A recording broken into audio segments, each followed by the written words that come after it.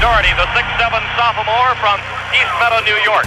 Leadership is learned. A starter on Coach Dean Smith's legendary 1982 Tar Heels National Championship team with Michael Jordan. Jordan comes down with a rebound. Clears it away to Doherty. Doherty going in against Floyd. For the layup, it's good. Leadership is earned. Head coach at the University of North Carolina and the University of Notre Dame. You notice Matt Doherty, he is up working every second of this ball game. Leadership is taught. Public speaker, author, and executive coach. And leadership does not require a title. This is the Rebound Podcast with Coach Matt Doherty. Welcome to the Rebound Podcast. I'm Matt Doherty, and I'll be your host. On this podcast, we focus on the topic of leadership and overcoming adversity in an open and raw kind of way. We discuss failures and how to rebound from them. I became passionate about leadership after being forced to resign from my coaching job at North Carolina in 2003. I went on a leadership journey, realized that may be the most under-taught topic in formal schooling, yet the most important.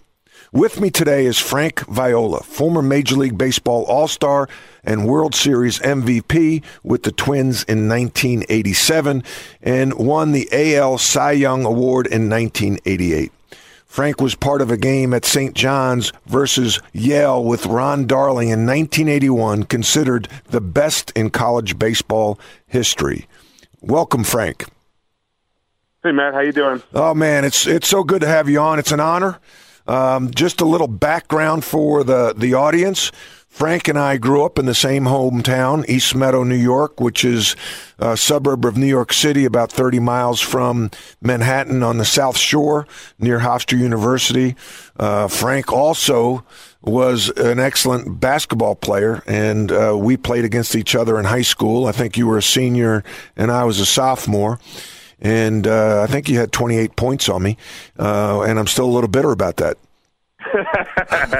Yeah, but what people don't know is that we finally got to the point where we could go up against the Holy Trinities of the world. That's where Matt went to school, and they were an elite basketball program at that time. So we were good enough in our senior year to be able to play.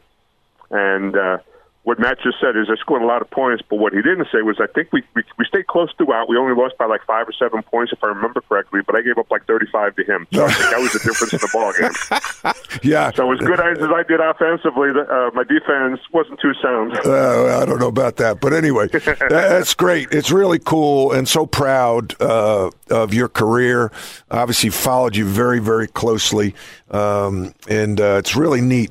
You had a great Hall of Fame career.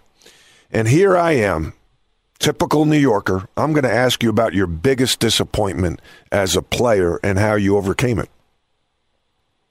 Well, first of all, I don't think I would have become the player that I became without some disappointments, without failures along the way. I think that's the best learning tool anybody could ever receive, is going through trials and tribulations and being able to bounce back from them and go forward in a positive direction. So that being said, there was a couple, but I was blessed, Matt. I got drafted out of high school by the Kansas City Royals and turned it down because I just wasn't mature enough, in my opinion, to handle. I'm still not mature enough, but I mean to handle the outside world.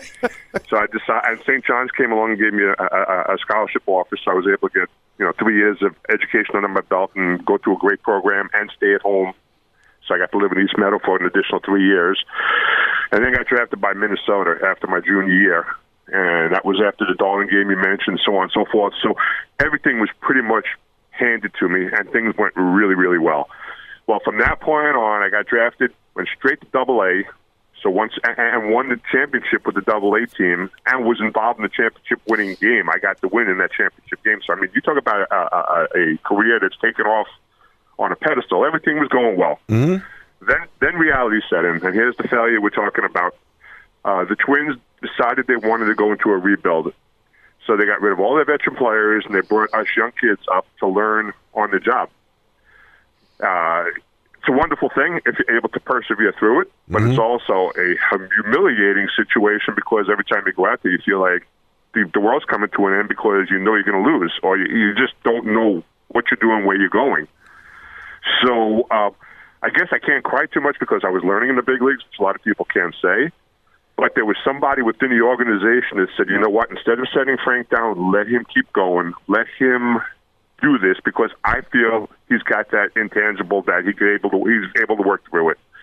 Now, let me segue this by saying, if I didn't have a dad who listened really well and worked with me and heard me out, and then a wife a little bit later at that year who put up with me and my crap and my complaining, I don't know if I would have been able to work through it, because of everything on the outside would have been different from when I got to my job. Anyway, one day I just realized, you know what, this is ridiculous. I'm here for a reason. And my pitching coach came up to me before a start, and his name was Johnny Padres. He was a great pitcher in his own right. But he came up to me before a game in Seattle, and and at this point in my career, man, I'm 11-25 with an over 5 ERA. I have no business being in the big leagues, and this is pretty much do or die. So he sat me down and he said, okay, here's what we're going to do today. Your catcher is going to call the pitch. You're not going to shake him off. You're going to throw that pitch. He's not going to move from the middle of the plate the whole game. He's not going to move. You're going to hit his glove. And I look at him going, like, my career's not bad enough. Now you're going to put me in this situation? Well, long story short, 8 innings later, I gave up 2 solo homers to Richie Zisk, walked off the field, no walks, 6 strikeouts, 6-2 win. And as I'm walking off the field at the end of the 8th inning, my pitching coach, with a big smile on his face, said, what'd you just learn? I said, I guess I'm pretty good. He goes, no, you're damn good. You just don't understand that you're your worst enemy. And from that point on, my career took off. I had confidence. I knew somebody believed in me, and then I started believing in myself, and the rest of the career spoke for itself. Oh, man. There's so much to unpack there. I gave you a lot there, Matt. I gave you a lot. Yeah, like you gave me the whole buffet. You know, I feel like I'm at Borelli's walking through the buffet line. I want a little this, I want a little that.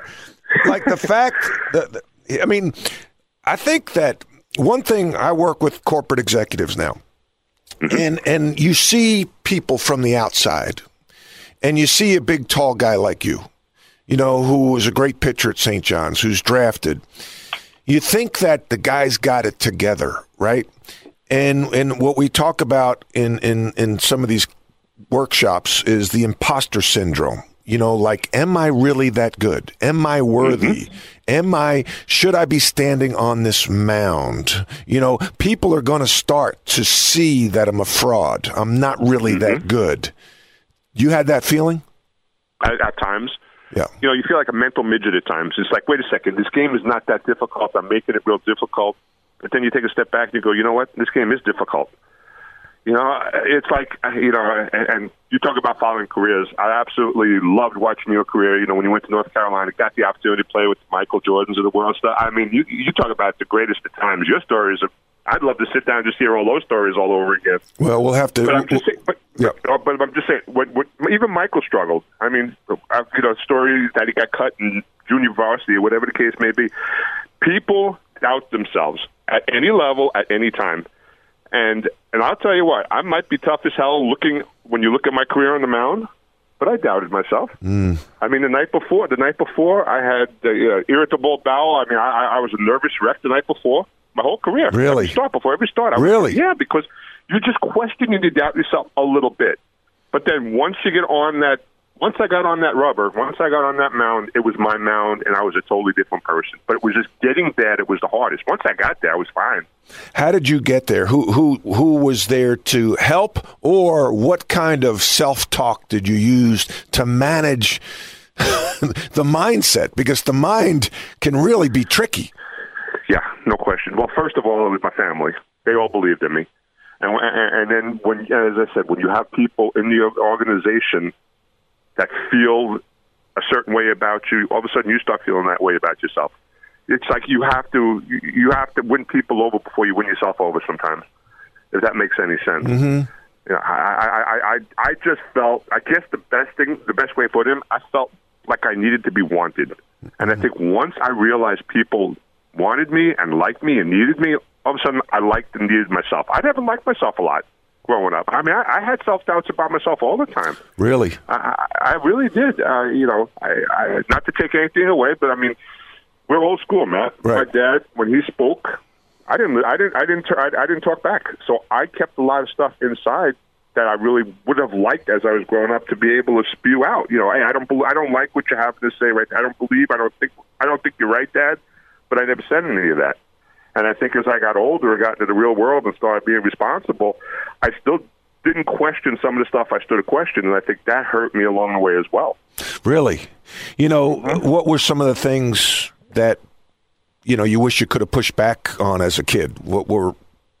just you know, Dad saying, you're not doing this right. And then instead of explaining to myself, hey, this is the reason why I'm doing it, I just said, yeah, you're right, Dad, and I just walked away. Right. So it was nothing major catastrophe for a while. I mean, God, yep. Dad's looking down at heaven from now on. He was a good dad, but he was also a domineering dad at times, and it was very frustrating to be able to get words in edgewise, when you didn't have that opportunity. Yeah. So, if that's the worst thing that I ever had, in my relationship with my dad, it wasn't too bad. But I would have liked to be able to be a little more outspoken at times, just to get things off my chest, because you keep everything inside. That's not the best thing for you either. No. How has that impacted you as a father? Because you have 3 children, if I did my research accurately. Yep. So you have 2 daughters and a son. I listen a lot better now. Mm-hmm. I hear them out. I do have my dad's syndrome somewhat at times. It's like I'm very short with them, as in the earlier years. Mm-hmm. As they gotten older, our relationships have gotten so. We were always close as a family. Don't get me wrong, but being a baseball player, as you know, being a basketball player, coach, so on and so forth, you're away from your kids so much, and you miss so much of their growing stages.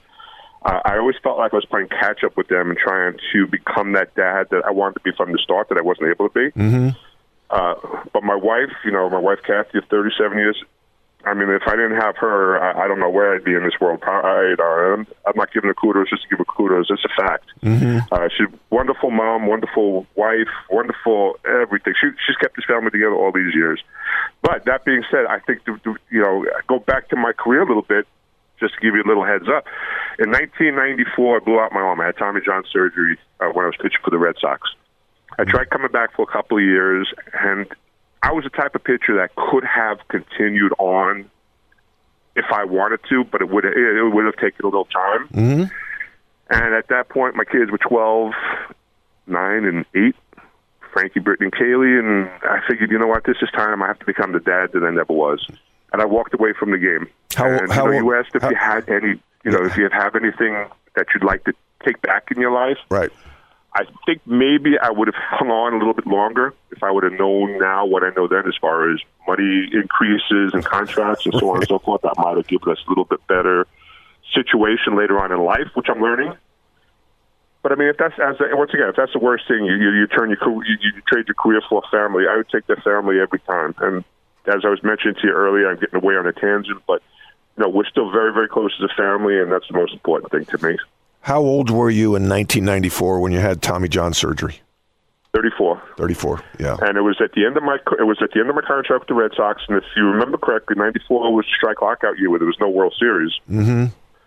So I had no team to work with or to work out with. I was basically coming back from Tommy John on my own, and I'd never had an arm injury before, so it was all new to me. I just didn't do it the right way. And, fortunately, my arm's good. I can still throw batting practice today. So, I mean, as far as that stuff goes, I'm okay.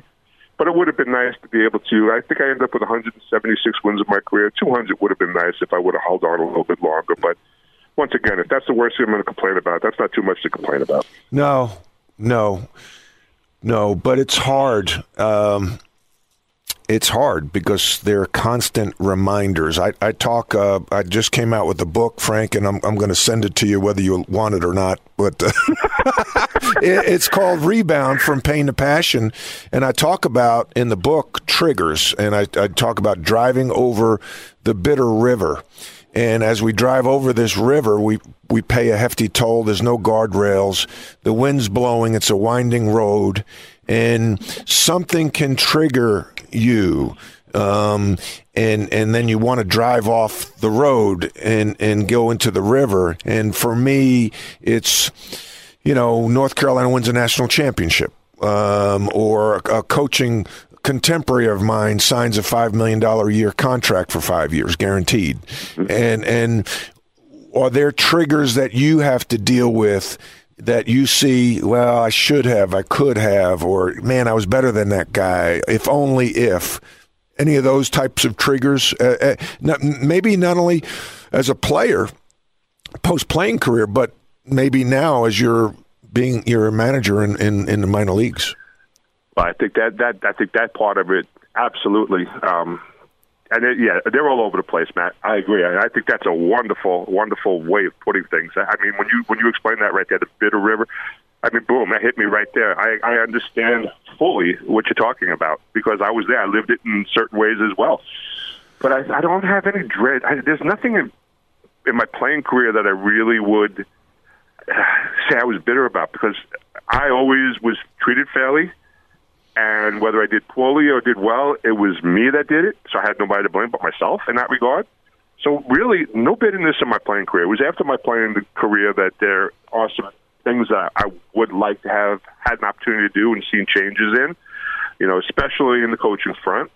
When I mentioned earlier about taking those years and basically rebuilding my relationship with my kids and my family and stuff, I took from 1996 when I retired to 2004 off totally from even thinking about anything affiliated, pro, anything like that. What I did was I went and coached at Lake Highland Prep in Orlando, Florida, which was where my kids went to school. So I was the varsity baseball coach there for 8 years. Mm-hmm. And it was a wonderful time because I got to spend every day seeing my kids and, had a pretty good program. But I also traded in a lot of years of, if I would have kept on going, if I would have retired as a player in 96, but they were right into the coaching field, I think I would have had, if I fast forward everything, a lot more opportunities to become a major league pitching coach, which was what my dream was when I got back into coaching and affiliated ball. And just so you know, in a roundabout way for the viewers and stuff, after I did the high school ball, I did 3 years of collegiate summer league in Leesburg, Florida, so I was still at home. I got to that point where all the kids earned their scholarships and went their separate ways and did their own thing in college and stuff. And at that point, my wife, Kathy, looked at me and said, "You got to get the hell out of the house. You're driving me crazy." you just got to go. So, you're wonderful. I love you, but, you just need that time alone really helps both of us, I think. Anyway, so I got back I went to the winter meetings in Orlando that year in 2009 and interviewed with the Mets. And I guess the interview went well because they hired me as the pitching coach in Brooklyn to start with. And over an 8-year period, I went from the pitching coach in Brooklyn to pitching coach for 2 years in the South Atlantic League, which is Class A League. Then I made the jump to AAA in Vegas, where I spent 4 years as a AAA pitching coach there. So the Noah Syndergaards, the Jacob deGroms, the Steven Matzes of the world, those are the guys that I had with me for a couple of years at different levels. So I'm feeling pretty good about myself finally as a coach. Mm-hmm. I'm doing something positive for these kids. I live this life. I'm helping them develop especially the mental part of the game because, as you know, sports is so much mental. Mm-hmm. So I'm feeling pretty good. And, the Mets decided to make a change here, change there as far as pitching coach goes, and I never got an interview and never had an opportunity. And that was my bitter pill to swallow in my life because I really wanted to have that opportunity to see what I could do as a big league pitching coach because, I had numerous pitching coaches that I loved. I had a couple pitching coaches I couldn't stand, and I really believe I knew how I could help these players, but it never came to fruition. And I guess if that's the worst, once again, I'm not complaining, but I mean, for that Bitter River, that would have been it because now, I'm happy. I'm working at home. I'm working with the High Point Rockers in the Independent League. I'm going back and forth to my house after games. I mean, I'm loving life. But that would have been one thing I would have liked to have lived in my life. Mm-hmm. How do you deal with that trigger? When you see a contemporary who you feel you were maybe as good as or better than, and he's got this major league job, and you see him walk to the mound, and you're watching the game, and you're like, damn. How do you manage that trigger and not go off the bridge into the Bitter River? Well, the easy way for me is I just don't watch baseball anymore. I mean, honestly, I don't watch baseball. Really? I don't like where, and this is not because I didn't get the opportunity. Don't get me wrong now. It's the direction baseball is going with the analytics and all the other stuff. Basketball is used. Every sport's using it. And I know there's a place for it, but the guys who are teaching it and dealing with it are the ones that never played the game. Right. You got to have some guys who have been there, done that, because your eyes as an ex-ball player and as a coach, my eyes as an ex-ball player and a coach, we see things that a guy who's never played the game doesn't see. And I don't need paper to know that, that's been it's not great. We can work on that. That kind of stuff.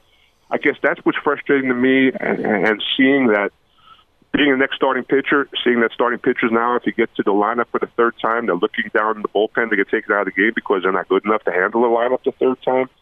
That kind of stuff bugs me and eats at me, and I decided, you know what, my best pill to swallow is not to watch the game because it doesn't frustrate me as much by not watching. Yeah.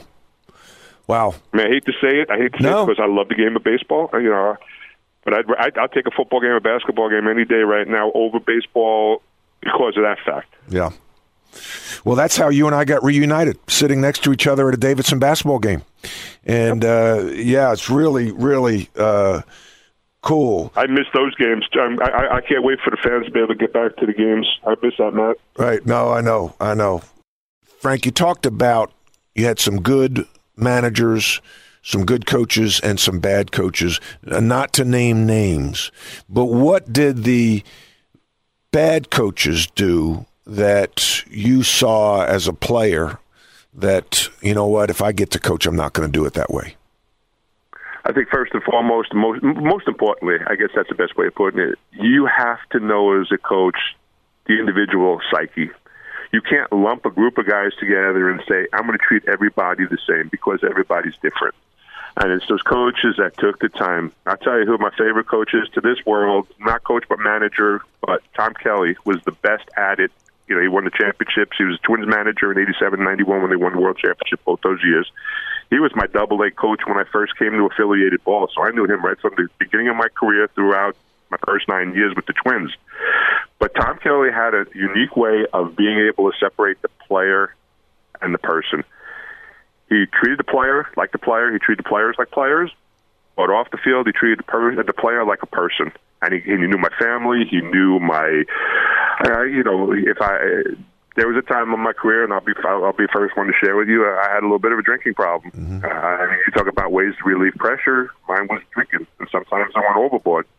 And Tom was there to say, hey, dude, slow down. You got a family back home. This is mostly on the road, but I mean stuff that, you have to have somebody basically watching over you. And he took the time and the effort to know me as a person and know when I was having a bad day and know when I might go off on the edge. And before the game, he says, hey, be careful. Before I go out, he goes, hey, be smart. Don't be stupid, so on and so forth. And I think that's why I was able to live the life I live because of people like him who helped me along the way and got to know me.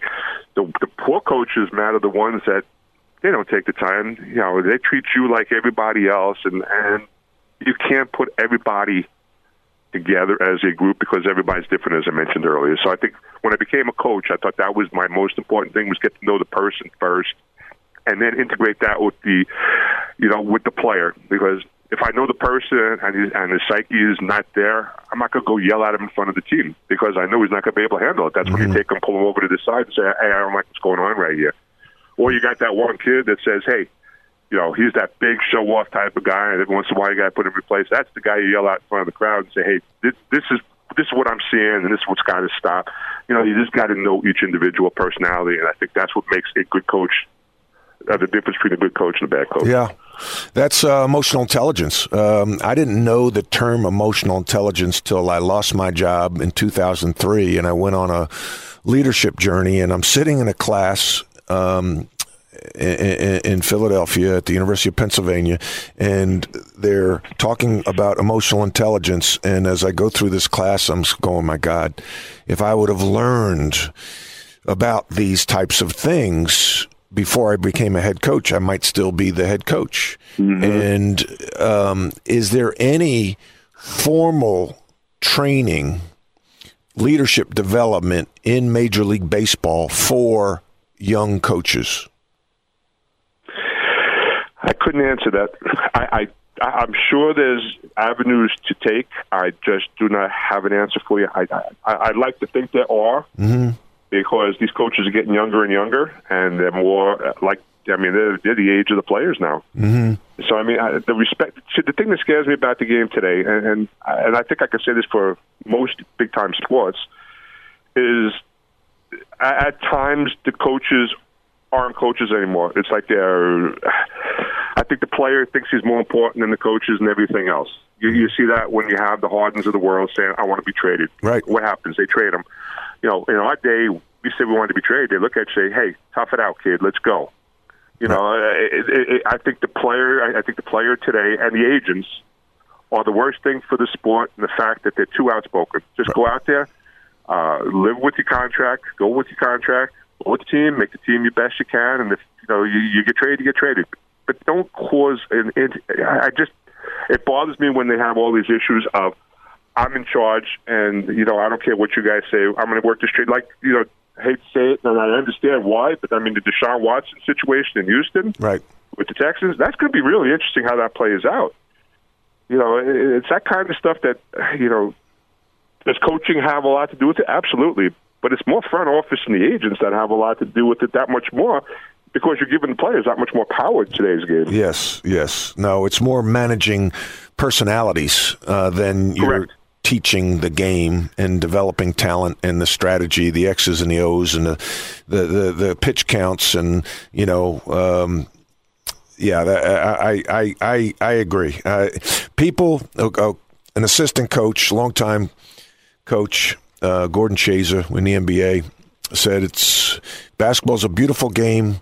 Crummy business, I could see that. No, it makes perfect sense. Yeah, it's just, the lifespan of coaches are very short, and you're really not coaching. You're managing personalities. Okay, you're a dad. You talked earlier about maybe you listen better.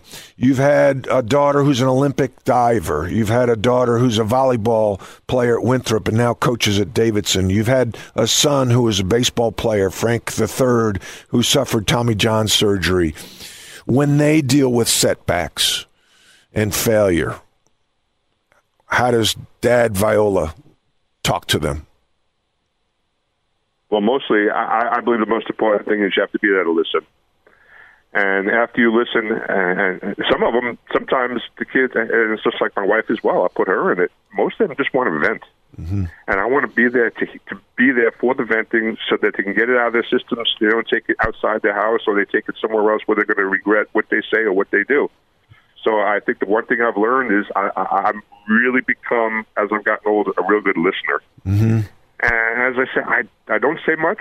If I have to say something, I will say something. And if it has to be stern, I will say it sternly. I will say it to my kids. I will say it to my grandkids. Because I think that's a role that everybody has in this world. But I like to listen more than anything else, Matt, because I've been through so much, good, bad, indifferent, that I think by just listening, you could just, and, sometimes, as I said, they don't want an answer. They just want to be able to get it out off their chests. So you just want to be there for them, and I think that's the most important thing. If I die tomorrow, I just want I want my family to know I tried to always be there for them. I might not have been the best, but I tried to be, and I think that's all anybody can really ask of themselves. Yeah, I'm a fixer, and so my wife used to tell me she'd vent, and then I'd try to give her an answer. And she'd be, wait a second, I don't want an answer. Yep, I know exactly what you're saying. I don't want you to fix it. I'm like, oh my gosh, you don't want me to fix it? You just complained about something, and they, like you said, and it took me. Now I'm be married 30 years this May, and it took me about 28 years to figure that out. No, I get it. Right? I like that though. The fix I like that. Yeah, I was. But here's the other story. Here's the other. If you got time, I just want to. We've got plenty of time. University of Minnesota volleyball coach. He just passed away a couple of years ago from Lou Gehrig's, and I can't think of his name. It really bothers me because he was such a great coach. But he started out as a male coach in volleyball and other sports. when he was going through the coaching regime. University of Minnesota came along and said, we want to start up the girls volleyball program there. And he's like, girls? I don't coach girls. And so on and so forth. Anyway, he ended up 25 years coaching there, was one of the greatest coaches ever, and his name's eluding me, but he told me two quick stories about going from men's coaching to girls coaching, and I know you'll get a kick out of this. He said, number one, the first time I got on the bus to chew out the girls after a bad game, they started crying. Mm-hmm. And he said he took a step back after talking, and he went back, and he talked to his assistant coaches and said, that wasn't a good thing, was it? The lady assistant coach looked down and said, you learned your lesson right there. He said, you can't yell at these girls because they're emotional, so on and so forth. So this takes me to the second point. He said, then I found my niche. And he said, what I did from that point forward was, if I had something to say, I would count to 10. And at 10, I would repeat that to myself and say, is it worth saying? Will it cause trouble? And he said, I became a better person, a better coach, a better father, a better husband, because I took that approach and realized, you know what, a lot of the things that come out of your mouth in the spur of the moment, if you look back, are really the stupidest things you say in your life. Right. So I've tried using that, and it does help. I mean, I still say stupid stuff. I still do stupid things, but it has helped as far as my relationships with my family because of that. So I appreciate him for teaching me that lesson. It's a great lesson. It's a great lesson, Frank. I think that if anything, our listeners take away from this, and there was so much, it would be to think before we act. And I follow a gentleman on Twitter and named Tim Kite, and he talks about what you just mentioned, basically. E plus R equals O. And I think when we can label something, we can manage it better. And E is the event. So E might be, the volleyball coach just lost and he's emotional and he's getting on the bus. R is our reaction, and the O is the outcome. So the event occurs, how we react equals the outcome. And the only thing we control is the R. That's all. And so the better our R, the better the outcome. So by that coach counting to 10 and being patient enough, like hitting the pause button, tapping the brake, and that's so hard for us as males in, growing up in the 70s on Long Island. Because if you waited to react in the schoolyard, you would be considered a punk, right? Like if somebody said, oh, Frank, you're stiff. Frank, you're a loser. And you just sit there and thought, well, let me think, is this still going to be a wise thing for me to do? What should I do? And if you don't go at that guy, oh, he's soft. And you get no respect. So now, as you get older, as a manager, as a player, as an adult, as a father, we've got to change the way we're wired and tap that brake. And sometimes it feels weird, like, oh, man, that guy just said something about me and I didn't go after him. I'm going to be viewed as a pump. No. There's now strength. And it's funny because I watched The Godfather the other day for the umpteenth time. And Michael Corleone is so calm when somebody says something. And it's those calm guys that are just kind of looking that you got to be worried about. Oh, absolutely. Absolutely. Sonny would fly off the handle, and he got himself killed because he didn't control his emotions. Michael controlled his emotions, and that's what got him to the top. That's life too, Matt. I mean, that's a wonderful life lesson as well. Yes, 100%. Because as a player, you want to win. You want to win everything. You want to win the argument in the playground. And you don't have to win every argument. Yeah, but it's grooming your ego to understand that. It's hard. Because our egos, an athlete, I mean, not just an athlete, but I mean, speaking as an athlete's ego is huge. And it's got to be milked, it's got to be soothed, it's got to be this, it's got to be that. There's so many different ways you could approach it. And You get to a point where you feel like, hey, I'm on the pedestal looking down at everybody else. I don't need any of you guys. And then you realize when that pedestal is taken out from under you, oh, man, yeah, that's not what I expected in life. And those are the ones who are able to take that jump of faith after the pedestal is taken away from them and learn and deal with it. Those are the ones that are successful in life going forward. Yeah. Amen to that. That's a great way to end here, Frank. Frank, if people want to follow you, are you active on social media at all? I do Twitter. I do not very much. I do a lot of my wife tweets, and I retweet. I do a lot of retweets for my kids and my wife. Mm-hmm. But I'm on Twitter. Frank Viola. I don't even know what it is, to tell you the truth. I don't know how. But my son put me on Instagram. I don't know what the hell. I'm computer illiterate. I am not real good with electronics and stuff like that. But I am on Twitter and I am on Instagram. And if anybody wants to say hello, I can respond when I get tweets. Just I don't look at it often enough, I guess, in today's world.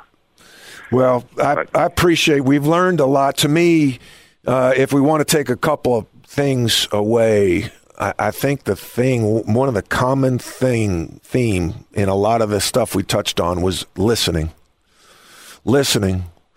Yeah. And I would say to players, listening's a talent like running and jumping. But listening more for empathy as a leader and not judge. Just listen. Right.